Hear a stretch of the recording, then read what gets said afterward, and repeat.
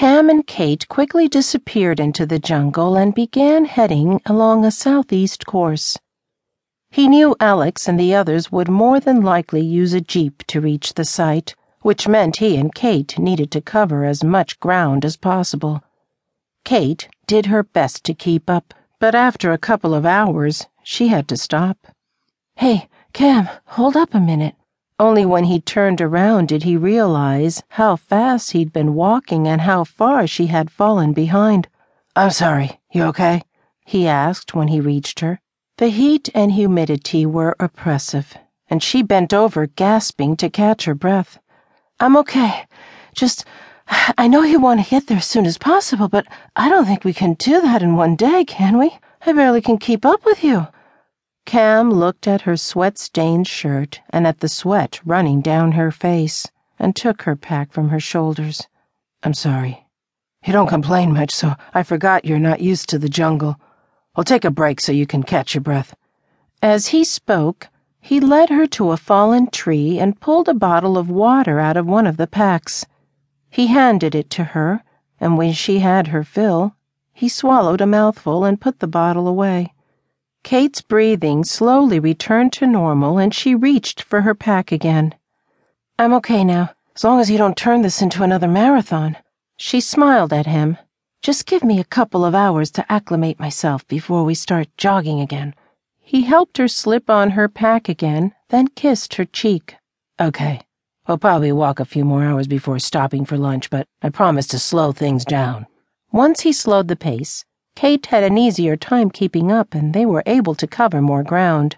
She even wanted to skip lunch, but he insisted, knowing she had to be tired.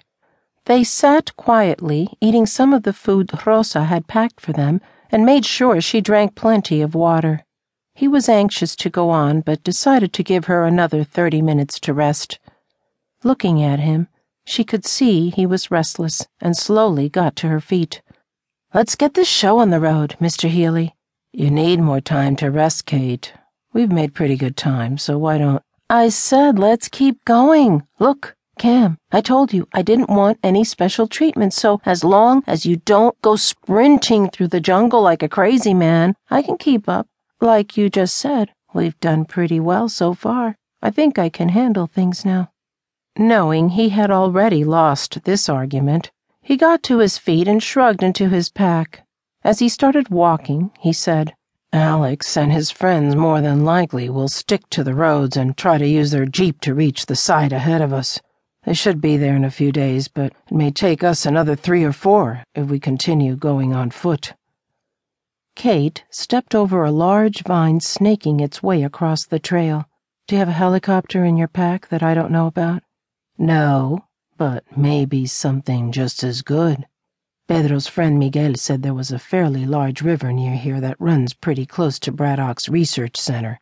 He said that since the most recent rains, the river had grown, and I'm thinking we might be able to use that to our advantage." Kate wiped at the sweat running down her cheek with the back of her hand. "Oh, I see.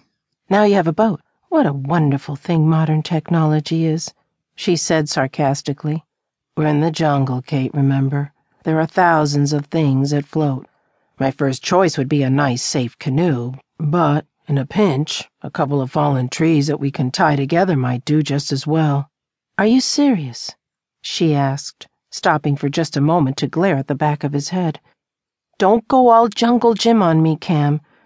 If I have the choice of walking through dense jungle or surfing down a river on a pair of sticks, I'll choose the jungle every time." He laughed and stopped to check his compass against Miguel's map, then started moving again. "I agree, but we may have to start thinking creatively. We should reach the river in another hour or so, and after that, we'll see what Mother Nature has waiting for us."